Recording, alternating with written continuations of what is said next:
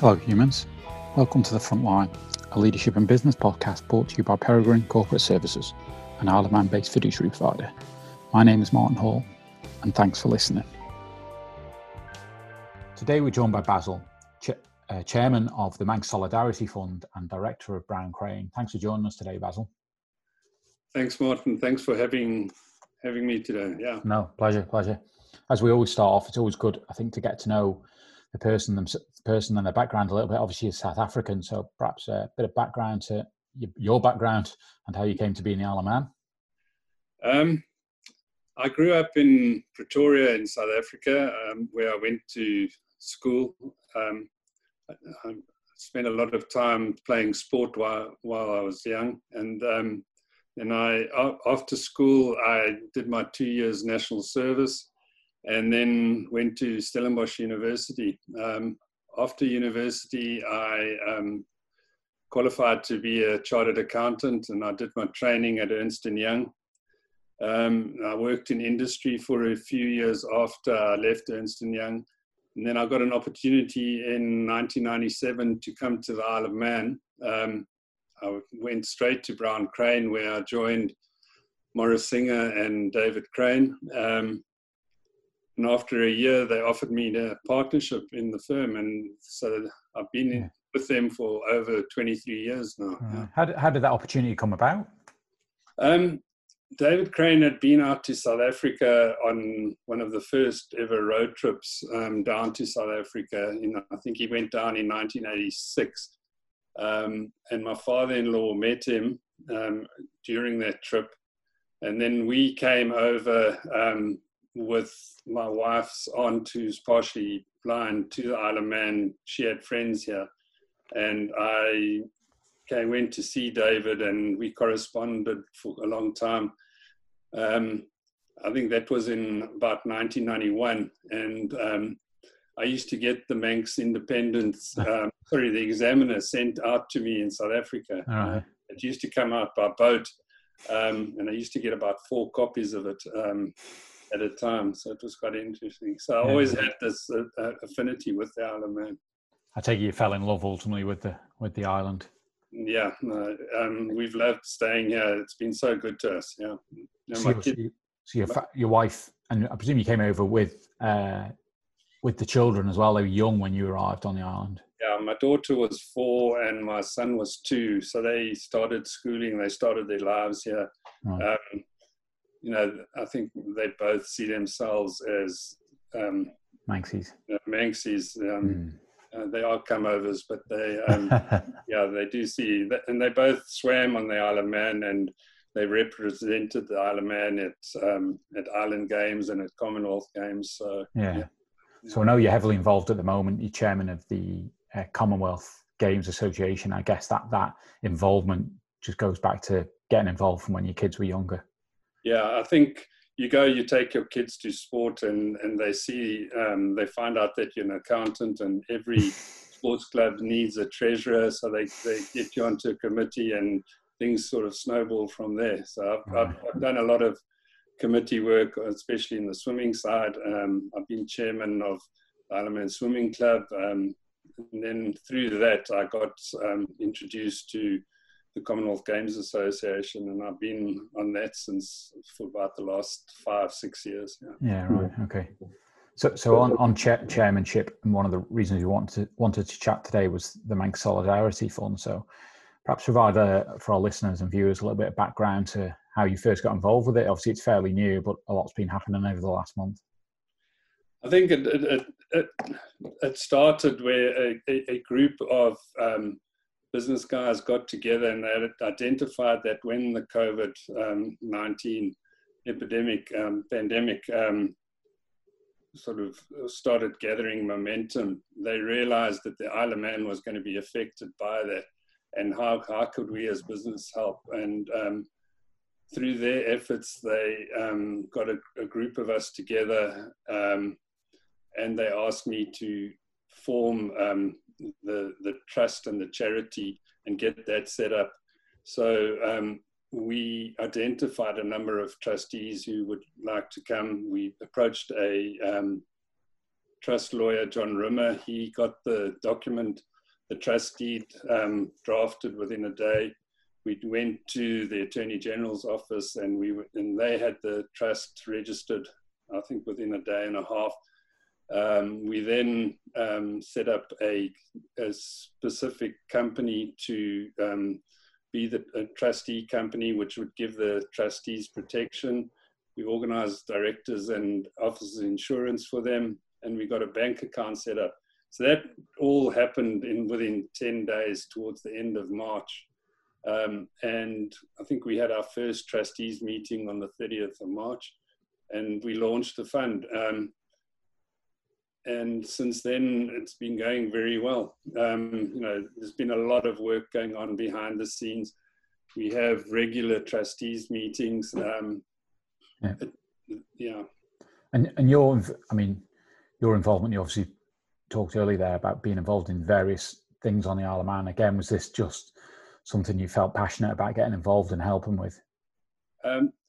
The Isle of Man has given myself and my family a lot of opportunities, and I think in the Manx community, just generally, they are very open and get involved with and help each other. And I just saw, it's something that I like giving back, to the community, and so getting involved in things and helping other people and creating opportunities for other people is sort of something that I'm quite passionate about.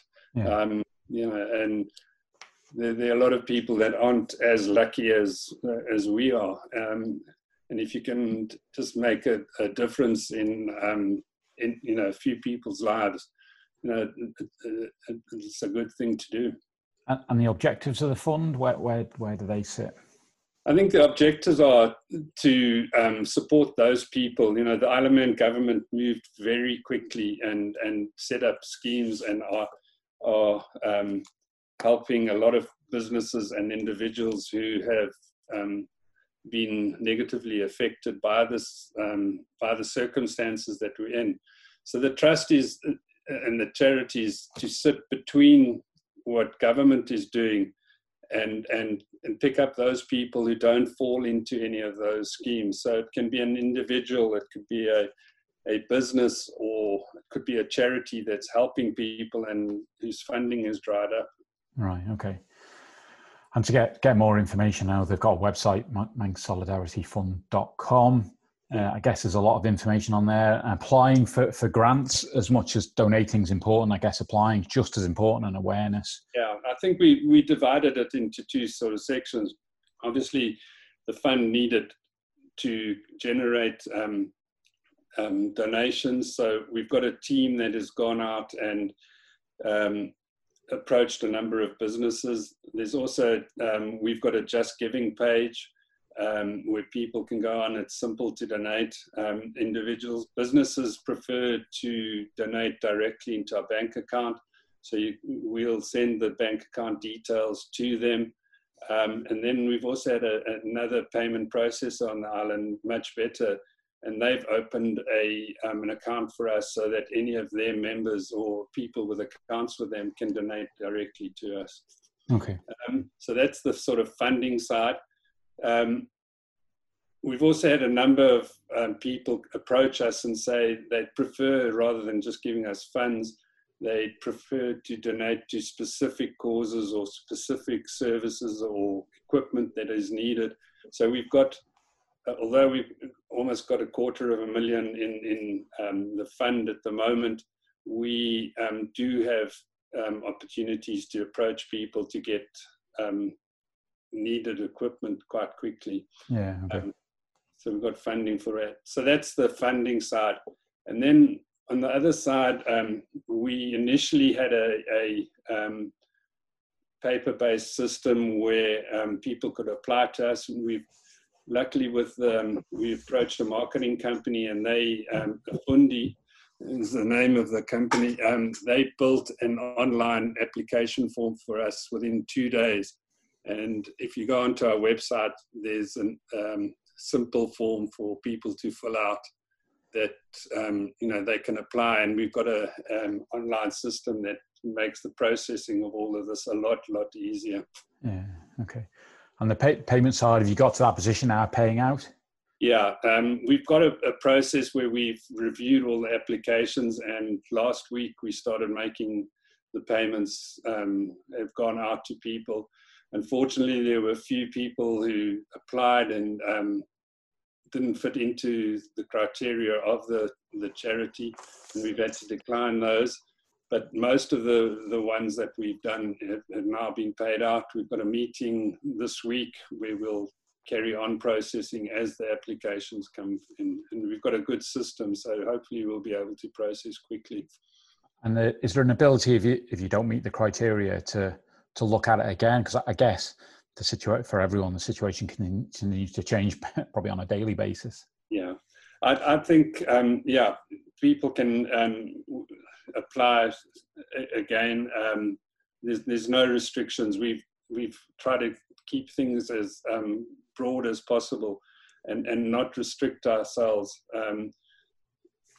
to any specific. You're only allowed to apply once. You can apply as many as you like. And limits again. It's present how the epidemics affected you, and sort of try and monetize that and present that to the trustees ultimately to show that impact. I think the basic criteria is that if you've been affected by it, just ask, apply, and we can work out a way of how much we believe that is required. The one thing from a business point of view, the fund won't sort of provide working capital for the business. But if your employees are suffering and you might have to lay off staff, but once we get through this, your business, you've got a viable business. We'd rather help you keep those staff members on, and then business will come through and when this is over. Yeah. So we're on the 5th of May today.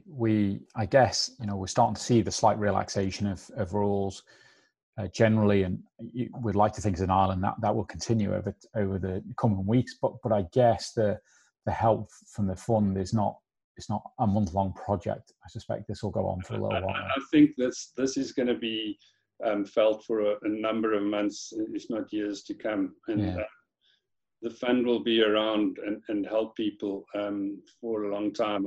We're taking this slowly, and we don't want to just give everything out straight away, and we're not desperate to give things out, but we will help those who are desperate and need the help. Yeah, it's a fine balance, isn't it? It's just to get the balance right. And in regard to awareness of the fund itself, you see it around on social media. Is there initiatives going on to continue to raise the profile? Because although we're a small community, it can be easily it's easy not to. At the moment, I know of 3 initiatives. Obviously, everybody's seen what Christian Bielich is doing and running his 19 marathons in 19 days, which is a fantastic effort. And he has generated through his just giving page a lot of funds for the Solidarity Fund. We've got another initiative that's on Instagram is 3 in 3. Is an initiative where you do 3 of anything. You run 3 miles, you make the 3 legs of man in some shape, or go on 3 walks and donate £3 to the fund. And then there's an initiative that was set up by Zurich, is the Coffee Yes Sir one, where you, instead of buying a cup of coffee, you donate £5 into the fund. So there are a lot of initiatives. We're also publicising ourselves as much as we can, and hopefully we will raise awareness amongst the community that we are there, and we are there to help people. Yeah. I think part of us obviously chatting today is to try and make more and more people aware that this fund's here to help the island, and to go on the website, have a look at the criteria. And I think you're on all the social media channels as well. As well. I think. Well, thanks for popping in today. I know you're really busy with trying to do all the chairmanship of the fund. It's a great initiative, I guess. It's I'd also like to thank you guys at Peregrine who've done a lot of the work in the background as well. No, that's all right. That's fine. No, that's fine. We're happy to help. I think so that what South Africa's loss is our gain. So lucky you came over all those years ago. We'll consider you Manx, a real Manxie. Just need that accent. I think I'm a leftover. I'm not a come over anymore. I'm just a leftover. Great. Well, thanks for your time today, Basil. It's been much appreciated. Good to chat to you. Thanks, Martin. Thanks a lot. Cheers. Bye.